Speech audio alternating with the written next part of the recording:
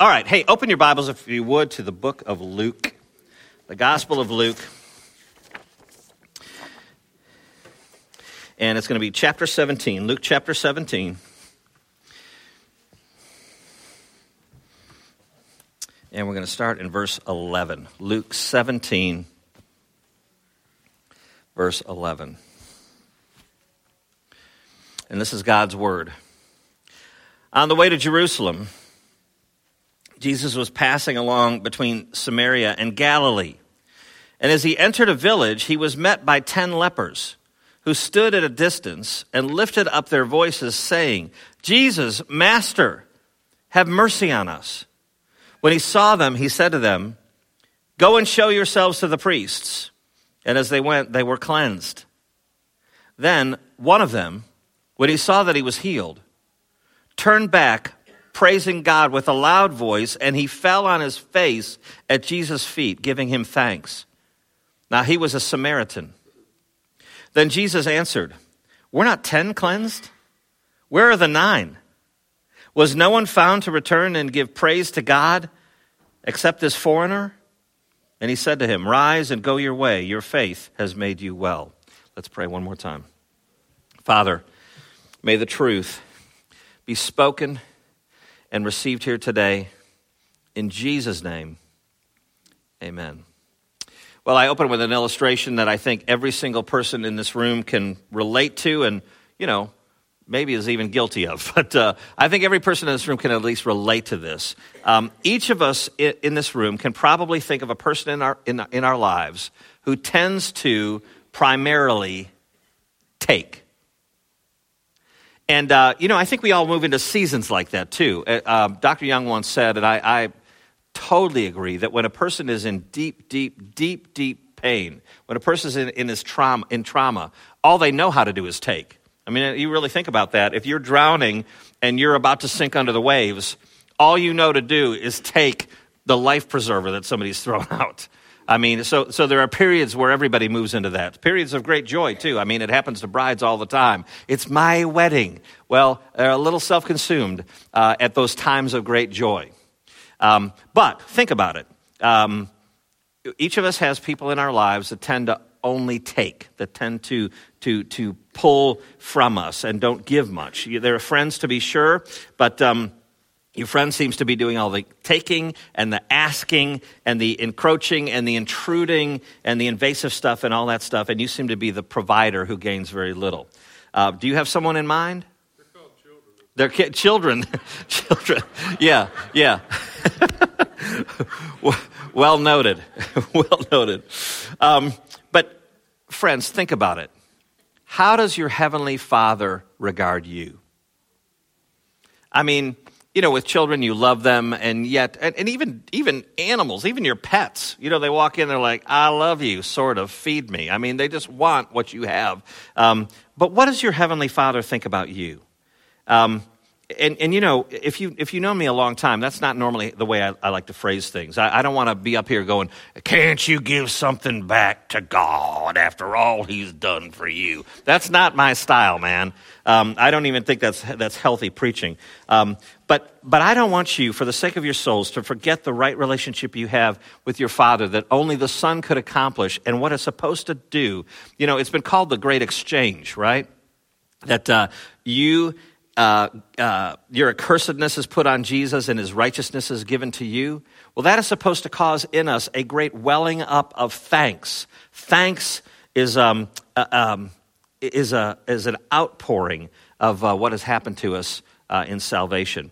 And you may wonder what all that has to do with 10 lepers a couple of thousand years ago, but I'll tell you that it's the most relevant thing in your whole life. You've heard this term, personal savior, right? And it's kind of a catchphrase. I accepted Jesus as my personal savior. That's not a verse in the Bible. It's a thing that somebody came up. But we talk about a personal savior. The Bible is very clear that God is a personal God. He's a communicative God. He's a relational God. He made us so that he could share himself with us and that we could enjoy him in his glory. He's a personal God, and we have a personal Savior. Well, that's a distinction of Christianity, friends, that we've got this personal God, and it makes a difference because our gratitude is given to a person. It's a totally different thing than sitting there going, I feel pretty fortunate. I mean, who's been to a third world country? Raise your hand if you've been to a third world country. Let me tell you, it'll shake you up, won't it? Where you walk in and you just see poverty, not like you've seen here, but poverty that's just stifling, where you just see an empty eye socket with flies buzzing around it. And if you dare to pull out one weird coin out of your pocket, 35 children rush you and almost knock you down. And you just see people on the ground and people in the dust. And it's just overwhelming where you just don't even know where to begin. But here we are in America, and we've got this personal God that we can give thanks personally to. I forgot why I was talking about third world countries for a second. I strayed from my notes. But I guess what I'm trying to say is this, that we've got a sense of gratitude to someone rather than just being fortunate. That's what I was thinking, is, we're fortunate to be in this free country, and we're fortunate to be in a climate-controlled place. We're fortunate to have clean water. We're fortunate. I feel very fortunate to be in the United States. It's totally different than being filled with gratitude toward a gift giver. Someone has given a gift, the gift of salvation, the gift of common grace, the gift of being a caretaker and savior of your soul. And it's just so different than just feeling fortunate, giving thanks to someone. So it's a hallmark of Christianity, and even more so, I'll put it this way: thankfulness authenticates salvation. If you don't have a thankful heart toward this living God, then there's a question mark on your belief system. Without that, with just a sense of feeling fortunate, that's not the same thing as a child running back to the one who saved you and falling at your feet and wanting to worship, as we have in this scene here. All right, so to set the stage of what's happening here, just a few chapters earlier, Jesus is on his way to Jerusalem, where he knows he will be killed. And, where is it? Yeah. They're on their way to Jerusalem, and there's kind of an awkward scene. They go through, where is it? Samaria. Oh, I'm a few chapters back here. I didn't write my chapter in here, but they go through, and oh, shoot. Hey, I'm tripping around. They go through a Samaritan village. There it is. They go through a Samaritan village, and the people don't receive Jesus. And the disciples witness this. They witness that the Samaritans are not fond of Jesus. And likely because he's not going to be camping out there for a while. He's moving on to Jerusalem, all right? But they don't take to him. And the disciples witness that, all right? So they already have a bit of a bad taste. They understand what Samaritans are anyway, which, by the way, Samaritans, just so you know, when Israel and Judah are captured, all right, and they're up and they're taken away by the Assyrians, the Babylonians take over the Assyrians, and the Babylonians and the Jews intermingle and intermarry, so they're kind of like this half-breed culture. And when they come on back down, the Jews and the Samaritans, they don't get along at all. Furthermore, the Samaritans only believe the Word of God to be the Torah, which is the first 5 books of the Bible. They only believe Moses stuff. They don't care about the prophets. So there's a division. They're divided. They don't like Samaritans. There's racism. All right? And so the disciples have seen this, and they kind of understand this situation of a Samaritan and all that. And furthermore, Jesus has already used a parable just in chapter 10 about a Samaritan who helps somebody who's wounded on the side of the road. The hero of the story in Jesus' parable is this Samaritan. All right, so it's this interesting framework for this story. So to the first point we go, which is this: contamination by nature separates. Look at verse 11. On the way to Jerusalem, he was passing along between Samaria and Galilee. There's kind of a road that kind of goes over the Jordan. They enter this village, and Jesus is met by 10 lepers. Now let's talk about leprosy. Leprosy has been a human malady for thousands of years. And it's contagious, it's mysterious, contagious, but probably through by bodily fluids, nasal fluids. It's probably not sexually transmitted and all that stuff. But if you want to get online and see some really shocking stuff, get online and look at pictures of leprosy, because there are strange bumps, there are horrible lesions, there's plaque on the skin, and what happens is it produces nerve damage. It can produce blindness. I mean, you'll see people with just these horribly strange, strangely affected eyes, and because it causes nerve damage, they will lose feeling. And so, you bang your foot, and you go, ow, I banged my foot, and I cut it. But if you can't feel it, you don't even know it. And so what it does is it causes all these other infections and so on. And so you'll see people with fingers and toes and a foot, missing a foot. It's just really, really horrible. And so it's a sad scene. 10 lepers, they stand at a distance. And why are they standing at a distance? Well, they're standing at a distance because of God's law. And it's not a mean law. It's a law to protect Israel's health, all right? So don't turn. But back in Leviticus, it says this, that the leprous person who has the disease shall wear torn clothes and let the hair of his head hang loose and shall cover his upper lip and cry out, unclean, unclean. He shall remain unclean as long as he has the disease. He is unclean. He shall live alone. His dwelling shall be outside the camp. And that sounds like, oh, well, that's just so mean and horrible. But friends, I mean, typhoid, they had to put people on an island off of New York to control typhoid, so it didn't overtake everybody.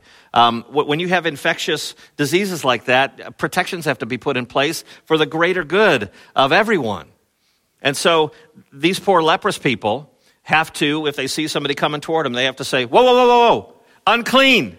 Don't come near me, I'm unclean, I'm unclean. They have to stay at a distance. And so they live their lives on the fringe of society. They're separated from everybody. And there are leper colonies to this day in India and Asia and other places. Those things still exist. And so, is God separating these people because he's a big meanie? No, he wants to protect people and keep them from being infected and inflicted. And so there's a parallel in the mind of the gospel writer, who is ultimately the Holy Spirit. Okay? So it's in our gospel. Remember, it's a theological story. It's not a linear history. It's a theological history. And so the gospel writer Luke is trying to communicate something to us. He's including this story for a reason, and I think there's a spiritual parallel. You think about it: leprosy. It's a passed-on disease. Well, so is sin. We're born in sin, saith the Scriptures. I mean, the Psalms say, from the moment my mother conceived me, I was in sin. Well, gosh, that means you're born in sin. We're born in sin under Adam. If you don't like that, then you better be careful, because Jesus is our federal representative on the salvation side. All right? So it's like leprosy. Infected, it's permanent, it's life-threatening, it's life-taking, it's health-robbing, It's a tenacious and permanent disease, all right? And so, to our passage here. He enters the village. He's met by 10 lepers. They stand at a distance. They lift up their voices and they say, Jesus, Master, have mercy on us. Now, let's apply this to our lives. This is a narrative, okay? It's a story that tells us what happens. It's not a parable. It's not something that Jesus is using as a teaching or hiding an illustration. It's a narrative, but there's also this spiritual undercurrent.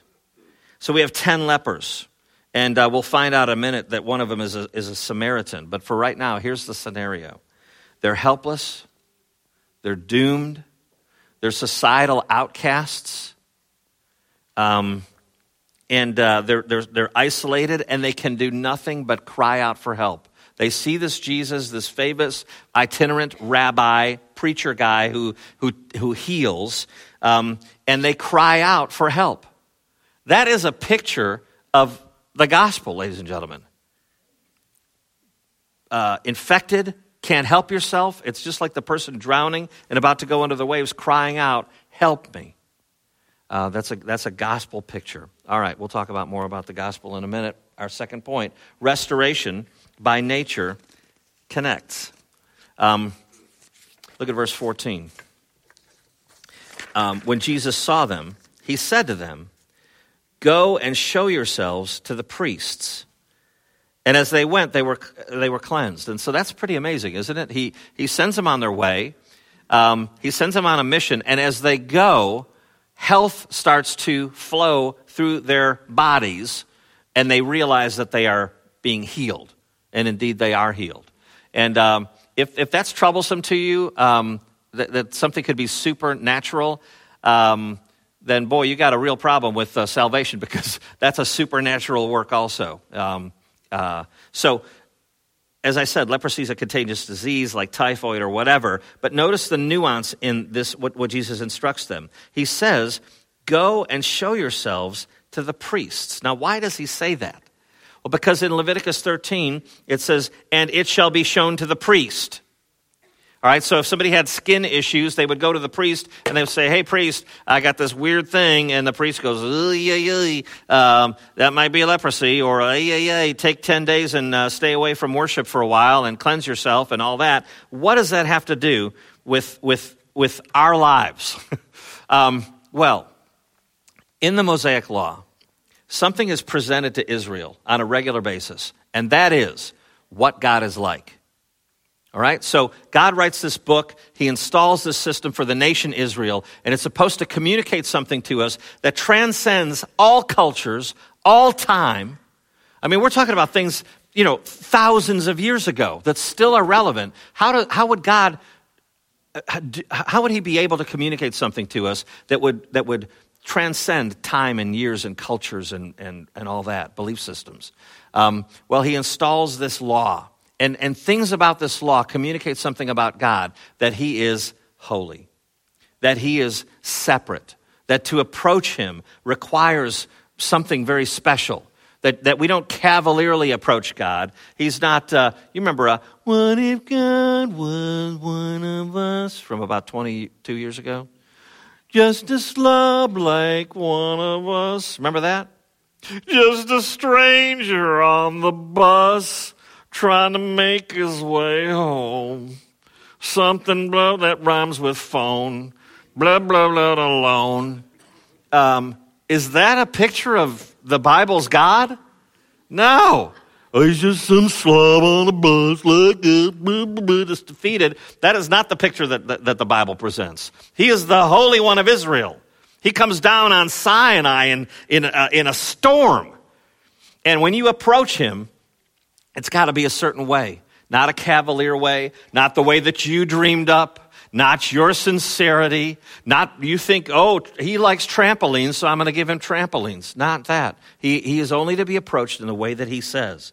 And so, in the Mosaic Law, cleanliness, health, all these things are communicated in a way that we go, "Wow, okay, this is kind of a big deal. The way you approach this God, he's clean. He's clean." That's the message. This God is clean. And he'll only have people in his presence if they're clean.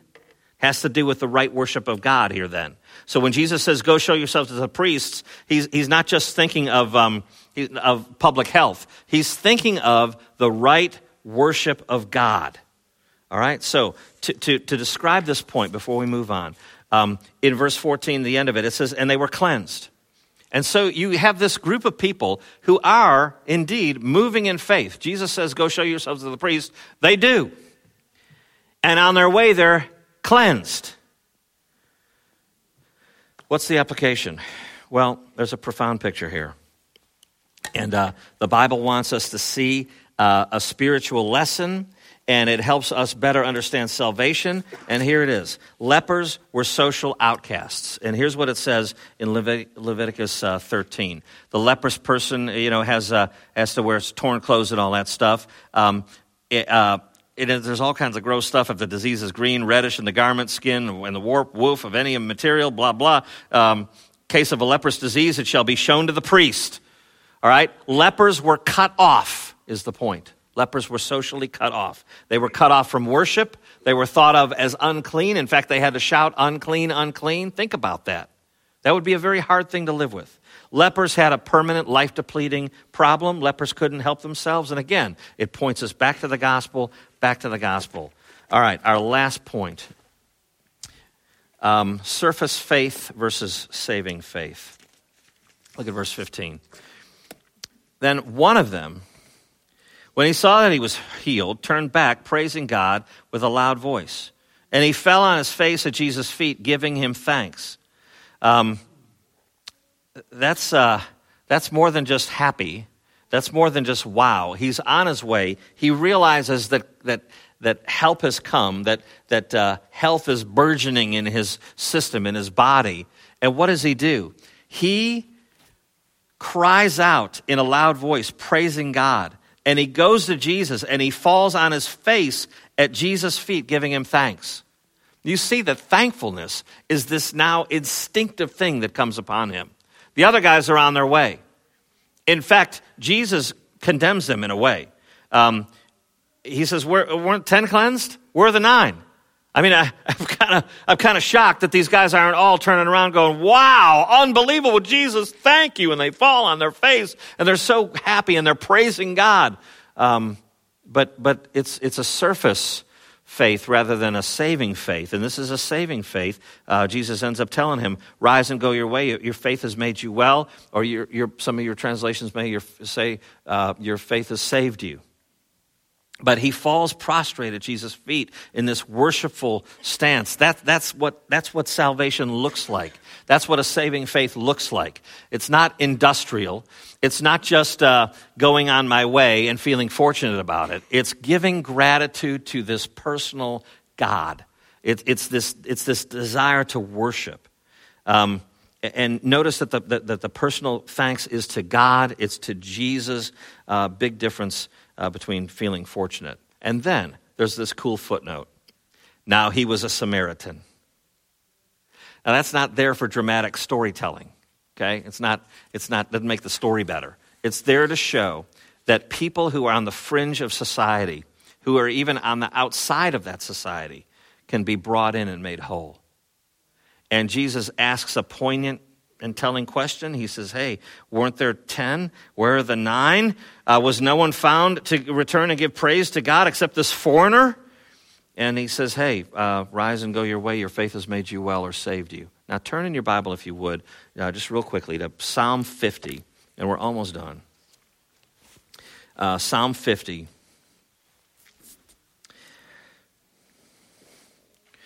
And let's pick it up in verse 7. This is one of a number of passages that talk about what makes sacrifices pleasing to God. All right? He says in verse, Asaph is the psalm writer. He says in verse 7, speaking for God, hear, O my people, and I will speak. O Israel, I will testify against you. I am God, your God.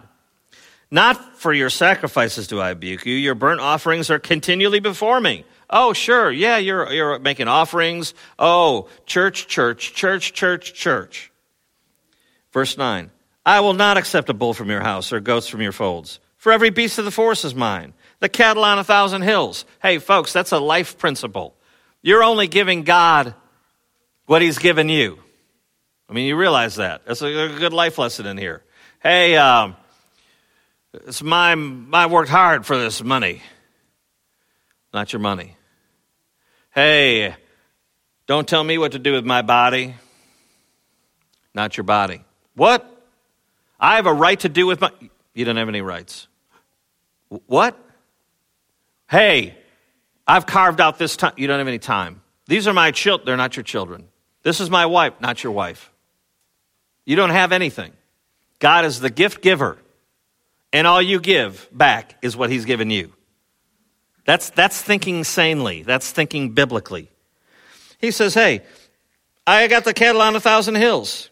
All the beasts are mine. I know the birds of the hills. Everything that moves in the field is mine. If I were hungry, I wouldn't tell you. Everything's mine, mine, mine. Nothing is yours. It's all mine. And in verse 14, God says this. Here's what I want. Offer to God a sacrifice of thanksgiving. That's what God wants. He just doesn't want the formula. He just doesn't want the rote activity. He just doesn't want church attendance and saying cool Christian lingo. That's not what he wants. He wants the heart that goes, oh, Lord, Me? I mean, the most unlikely, the one on the fringe, the one outside of fellowship, the unlovely, the leprous. Me? Wow, you saved me? And you fall on your face in thankfulness. And contentment shows up as a hallmark in your life. It goes on. Verse 15. Call upon me in the day of trouble. I will glorify you and you'll glorify me. Look at verse 23. The one who offers thanksgiving as his sacrifice glorifies me. To the one who orders his way rightly, I will show the salvation of God. My point is that salvation and thanksgiving are inextricably linked. I close with this. Anybody follow mental floss on any of your things? I find them very interesting. I read a whole bunch of them. But there's this, the scientist dude and science fiction writer guy, Isaac, how do you say it? Asimov? Is that it? Asimov? Anyway, I was reading about him and that he made, in 1964, he made all these predictions about 2014. He made like a dozen predictions about 2014. It's pretty interesting. A lot of them are right. Like, nothing's going to have a cord on it. It's pretty good. All right? Here's another one. We will have colonized the moon. All right, he got that one wrong. But he got the chords right. But there were a whole bunch of them. But you know what the number one was? His number one prediction in 1964 of the people in 2014 was this, that everyone would be incurably bored. And aren't we all bored? I mean, isn't the culture bored? I remember there's somebody in this classroom who told me years ago when he first got an iPhone, he said, I'll never be bored again. And you know what I was saying? I don't know about that, but I was also going, but maybe so. I mean, you got all these apps, and no one had ever heard of an app before. You're downloading all these things. You're tailor-fitting it to your life. I mean, I have guitar tuners and music notation things and photography things. I got all these things out there. News, and I mean, I can just, you're just bored. And I mean, everybody's staring at these things. But aren't you bored out of your skull? I mean, once you've run through all the news things and everything, you're like, you don't know what to do. You're so bored. Friends, I can tell you. Oh, yeah, and by the way, he says this. He says, mankind will suffer badly from the disease of boredom, a disease spreading more widely each year with growing intensity. This will have serious mental, emotional, and sociological consequences, and I dare say that psychiatry will be far and away the most important medical specialty in 2014. The lucky few, who can be involved in creative work of any sort will be the true elite of mankind, for they alone will do more than serve a machine. I am bored. And you know what? That's a sin problem. You know what your cure for boredom is? Thankfulness, I would suggest. If you want to apply it practically to the Christian life, your cure for boredom isn't finding the next thing that occupies your thought for a second. It's looking at your life and with contentment saying, God has poured out his saving riches upon me. And I'm going to count them and note them and pray them and talk to others about them and sing them and enjoy them and revel in them and revel in this God who is the gift giver. That's the gospel, friends. God saw our situation. He saw our desperate need. He poured out his grace, which is to give us something we didn't deserve. But he also poured out his mercy because he sees our misery. He sees that operating outside of his design causes misery. That's what mercy is. He sees our pain, and he addresses it in Jesus Christ, who came to live the perfect life, lay down that perfect life that we might receive his righteousness and fellowship with this God who is clean. Why can we fellowship with this God who is clean? Because the cleanliness of Jesus Christ is reckoned to our account so that God sees that and he is not frowning but singing over us. Let's pray. Righteous Father, we pray that we would be a thankful people and not just formulaically, not just before a meal, not just before a Thanksgiving meal, not just on some special day, But we pray, Lord, that as we move through life together, as we observe food on a table, and as we observe shelter that we live in, and as we observe a church we worship in, and relationships we're privy to, and indeed our relationship with you, we pray that we would be a thankful people, more and more so, Lord. Cause that to well up in us. Let it be an instinct for those who have tasted of the great gift of eternal life. And we pray it in Jesus' name. Amen. Thank you, everybody. Appreciate you.